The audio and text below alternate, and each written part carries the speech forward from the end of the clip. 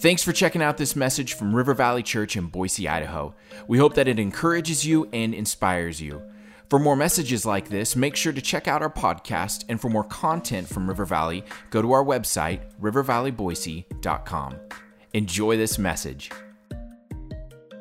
Well, good morning again, everyone. So glad that you can join from wherever you are today for a little bit of the Word of God. So grab your Bible, something to take notes with. You're going to want that as we dig in this morning. I just want to say good morning and welcome to everybody who is tuning in. Obviously, River Valley Online and our house churches, and also people who are tuning in the Valley and our nation. Everybody has to do this at least once, so I'm going to do it. Hi, Mom. There, I did it. Off to serious preacher. Here we go. All right, focus. And our world, Rodrigo, shout out to you, buddy, in the Philippines. I know that you log on every Sunday. You're doing an incredible work there. So thankful for you. So wherever you're tuning in from this morning, thanks for being part of what God's doing here in your life and in our world this morning. We're going to dig into a section of scripture back going into our Kingdom Culture series, looking at the Sermon on the Mount. And the scripture really needs no introduction. This is a very famous piece of scripture. It's probably right up there with John 3:16 in that it's so familiar and so quoted by believers and unbelievers alike. It's a very, very popular part of scripture. And we're going to be looking at the golden rule. Now, I say that, and then automatically you're like, oh, yeah, I know that. Do unto others as you would have them do unto you. Yeah, I got it. Sunday school stuff. And in its definition, yes, it is really simple. But what we're going to find is what Jesus is actually saying and how we live that out is often very, very tricky, especially when we come up against the kingdom of the world. And so that's what we're going to be looking at. We've been taking the Sermon on the Mount out of the book of Matthew. We've been looking at his covering of the Sermon on the Mount. And this specific verse is found in Matthew 7 and verse 12. This is what Jesus says when it comes to the golden rule. He says, "Do to others whatever you want them to do to you. This is the essence of all that is taught in the law and the prophets." And you've probably been the recipient of someone who's lived out this rule towards you. You might have even been the person who's lived this out and treated somebody else this way. This video really sums up very well what the golden rule is all about. So check this out.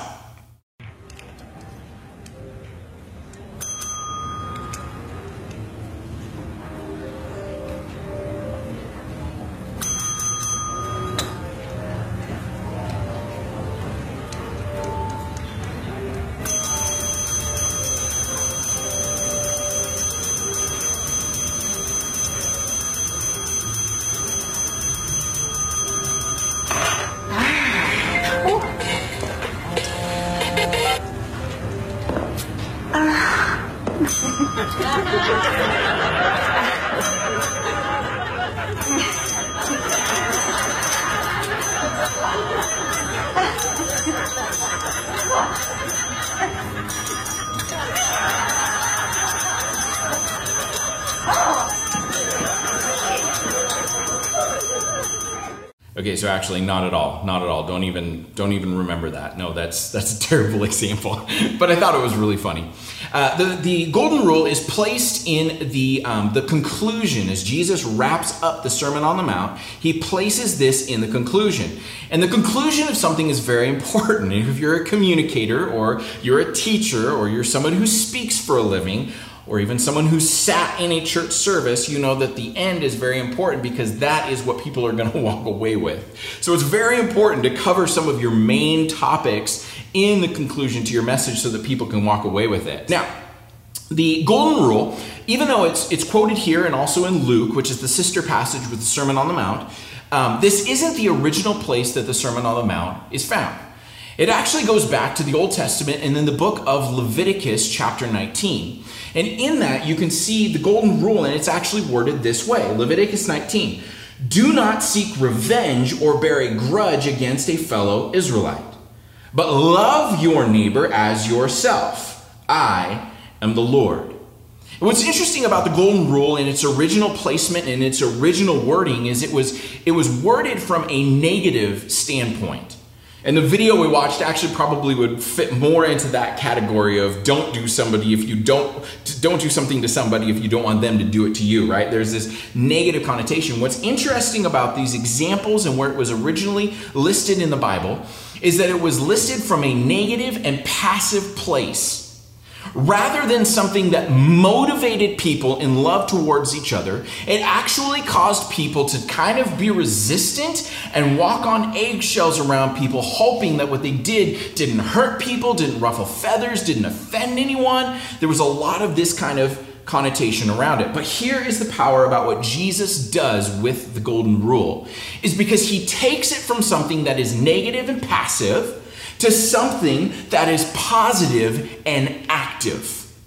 He changes it so it actually has some motion to it. No longer is it do not, but rather it is do. And in doing this, what Jesus did is he took those things that are listed in Leviticus and he said, listen, no longer do I just want you to have a list of things that you shouldn't do to people. Now what I want you to do is I want you to apply this to your entire life. I want you to put this as a filter over your entire life. How you treat people, how you love people, how you interact with people needs to be driven in this way that goes after them to say, I am going to initiate and I am going to do some things to show them how much I love them. So Jesus changes the whole context of this. We look at the golden rule. Here's some questions that can help us as we apply it to a filter for our entire life. Here's some questions for you to ask as you would ask these towards other people. How would I want people to treat me when I've made a mistake? When you've messed up, when you've done something wrong, how would you want people to treat you? What about when I'm discouraged? What kind of thing am I looking for somebody to do when I'm discouraged? What about when I'm in need? When there's something going on in my life that I need somebody to reach into my life, what does that look like? What about when you're lonely? When I'm lonely, what am I looking for people to do? And therefore, I'm going to take that and I'm going to do that towards other people. These are great questions when you're applying this filter to your life. Now, as believers and as followers of Christ, we have a different kind of motivation, or not a different, but an added motivation to the golden rule. See, in the world, the golden rule just says, yeah, treat somebody else like you want them to treat you because you really want them to treat you. It's about you, it's about me, it's about me, it's about me, right? But Christianity takes the golden rule and comes at it from this approach. The goal of the golden rule, if you are a believer in Christ, is that you would love other people when they're there in the world or whether they are in the church. You would love them and you would extend the love of Christ to them. And the goal of everything that we do is to point them to Jesus. Now, this is where the combat comes in between the kingdom of self, the kingdom of the world, and the kingdom of heaven. Because the kingdom of self says, I've been wronged, I've had things that have been done to me, and I've been hurt, and I've been offended, and there's been things that cause me to not want to extend love back, not want to extend forgiveness, not want to extend grace. But what the golden rule says in the kingdom of heaven is it says this requires you to lay down your personal feelings, your personal emotions that are based on experiences that would cause you to have a hard time treating someone else with this love. And you might be completely justified in your feelings because of your experiences. People have done things to you. They've hurt you. But what the golden rule says is I am going to move past those things and I am going to lay them down. Now, here's what sets us apart. We carry the Spirit of God in us. And when the Spirit of God lives in us, it marks us. Because we are chosen and we are called, we are required, we are commissioned to be different.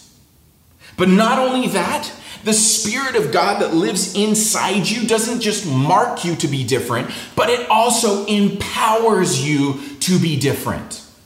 Do you know how hard it is to live out the golden rule and to love and to forgive and to go after people without the power of the Spirit of God living inside of you? I'll tell you how hard it is. It's impossible. We're fallen people. We're broken people. And without the power of God that motivates us and gives us the power to be able to love people, we come up short every single time. The Spirit of God marks you, and the Spirit of God empowers you. The golden rule says this: by the power of the Holy Spirit, I will move past my feelings. I will move past my emotions. I will move past my experiences to a place of selfless love for someone in the way that I would want them to treat me were I in the same circumstance. Now, that sounds really nice. But don't get me wrong, that you and I have had hurt that has been done to us. We've experienced hurt. We've experienced pain. I know you're probably thinking about people right now that have done things, and maybe where you thought you gave some of that up or extended forgiveness, you've kind of held on to it a little bit. Maybe that's even towards leadership. Maybe that's towards me. Maybe I've done something to you that's offended you or hurt you. And so it's really hard for us to be able to say, yeah, how am I supposed to move past all of that when I have all this stuff going? It's really hard for me to move past that to a place of loving that person. The answer is, it comes in the power of the Spirit in you. Another thing about the golden rule is that the golden rule is a rule of initiative. Here's what I mean by this. The golden rule doesn't work by just sitting back and expecting and wanting somebody else to come and initiate with you first. The golden rule doesn't say, I'm going to do unto others as I would want them to do unto me after they do it to me first. That's not the golden rule. That's way too many words. No, what Jesus is saying is, you take the first step. You go after somebody. If there's something that needs to be addressed in other people, or if you want to experience love, you want to experience friendship, you want to experience everything that that person might have to offer, you initiate. See, too many of us are keeping people bound in unforgiveness. Because we say, I'm not going to show initiative to that person, and they hurt me. I was hurt by them. They did something that hurt me, that offended me. And so it's going to be really hard for me to take the initiative to do that. But what happens is every time that there's unforgiveness in our life towards somebody, every time there is offense, then that thing just festers and it grows and it keeps you in bondage and it keeps the other person in bondage, because there can't be healing that comes unless there is an openness and an initiation off of one side to deal with it. Now, this is so true in the church and in the world, but I want to talk about the church for a second here. Inside the church, someone hurts you, someone does something that offends you. This is what the Bible says in Matthew 18. You are to go to that person. If you're offended by somebody, you go to them and you confront them about it. And that confrontation, even though that sometimes seems like, wow, I don't know if that's right. That confrontation to them is actually the initiation that will bring freedom in your life and freedom in their life. But without that confrontation, it can't happen. What about this spin on it? If you want to experience love and acceptance from some person, then you have to extend love and acceptance. The golden rule says you want them to be friends with you, then you be a friend to them. It's initiative. Man, I really want to be friends with that person. Go after them. Guys, we're one body. For you to extend a text or a phone call or a Facebook message to say, hey, I'd love to have coffee with you. I've been thinking about this a lot. I just really like to connect with you. We're in the body of Christ. We are the body of Christ. That's allowed. But this is what Jesus is asking us to do inside of the church. One of the biggest weapons that the enemy uses in the church is isolation. Right now, we experience that in physical isolation, right? In house church, you can even be isolated there. Or even if you come in a large corporate gathering, there can be isolation there that takes place. But natural proximity brings isolation. The other thing that brings isolation is offense. And the enemy knows this, and he uses this. And he says, listen, that person hurt you. Guard yourself. Have self-preservation, because you don't want to continually get hurt by themselves. The problem that I see with this is that you and I were never supposed to be people of self-preservation. We were supposed to be people of God preservation.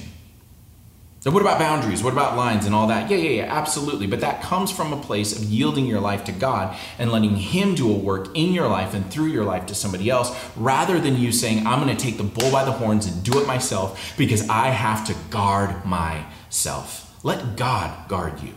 Let him fight your battles for you. You don't need to do that. You need to be a submitted son or daughter of the King and let him come and work through you to bring healing to somebody else. So the truth is this: offense will come. It always will. It always will. And the only choice that we have is whether we are going to allow that offense to trap us in unforgiveness, or whether we're going to allow it to be an opportunity to extend the love of God to another brother or sister in Christ. We have that choice. And it's a hard choice to make, but Jesus is saying, listen, if you're going to be my followers, I'm asking you to be a little bit different. But the hurt, I get it. Jesus says, let me work on that with you.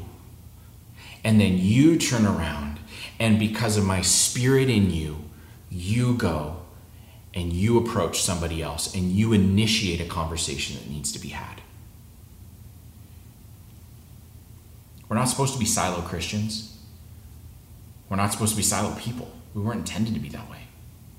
And yet unforgiveness and offense and hurt causes us to be lonely, to be isolated. Jesus is saying, no, I got so much more for you. I have such a better way for you. This is what the golden rule does. I'm going to end with this. Paul talks here and he writes in Galatians to kind of sum all this up. Galatians 6. He said, don't be misled. You cannot mock the justice of God. You will always harvest what you plant. Those who live only to satisfy their own sinful nature will harvest decay and death from the sinful nature. Hurt, bitterness, offense.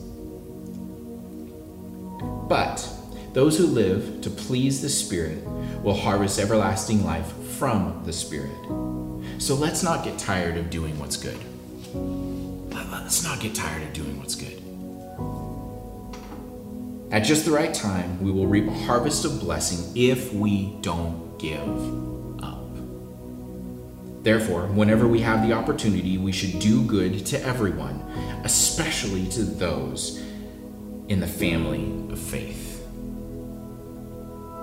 Now, I'm not speaking to you as somebody who has it all figured out. I'm not speaking to you as someone who's perfect. I'm speaking to you as someone who has been hurt and has hurt. And I know that I'm speaking to people who have been hurt and have hurt. And what I think we need to walk away with today is Jesus saying, listen, I love you. And if you're my kids, boy, I really, really desire for you to be my ambassadors of love to people. And let it start in the church. Let it start in the church. So this week, as you leave, as we conclude, think about this as you process the golden rule going into this week. Think about this. What conversation of forgiveness do I need to have this week? What conversation of forgiveness do I need to have this week? What invitation do I need to extend? And what act of unmerited kindness do I need to perform? Let me pray for you. Father, we thank you for your word. We thank you for your truth. God, it's a lot. And we realize that. But God, we know that you give strength to the humble. And you give grace to the humble. So Father, we ask you to come and to fill our hearts and to touch our hearts today, Father. where we have had unforgiveness, where we've held things against other people, where we've held people in bondage and captivity because of that. Father, I pray that today you would come to cleanse our hearts. You would come to heal our hearts, and that we would be people that are motivated by the love of Christ to initiate conversations, to extend forgiveness, to go after people even when it's hard. God, let us be people who are willing to do the hard things. Why? Because you have empowered us to do that. So help us this week as we go, Father, to even process some of these questions. Who do we need to talk to this week? God, would you just enlighten those to our spirit and our heart today, God? We love you so much. Amen. Well, I hope you're okay. This was a little bit heavier today. It was a little bit deep, but I hope you can walk away encouraged and strengthened more than anything else to say, you know what? God has given me his spirit, and I can walk in that in relationship with other people. Love you so much. Hope that you have a great conversation in house church. If you're online, thanks for tuning in today. Love you so much. We will see you guys not next week online, no church online next week. See, it's in the conclusion. I'm bringing this in full circle because I want you to remember these things and walk away. Oh my goodness. No church next week. Instead, we're at the Bope's house at 1 p.m. in the afternoon for a picnic, for water activities. We're going to have baptisms. The Fortons are going to be there back from sabbatical. You're not going to want to miss it. And then we'll be back online the next week. We love you. Have a wonderful week. Thanks again for listening to this message. Do you know someone who'd be blessed by it? Make sure to share it with them this week.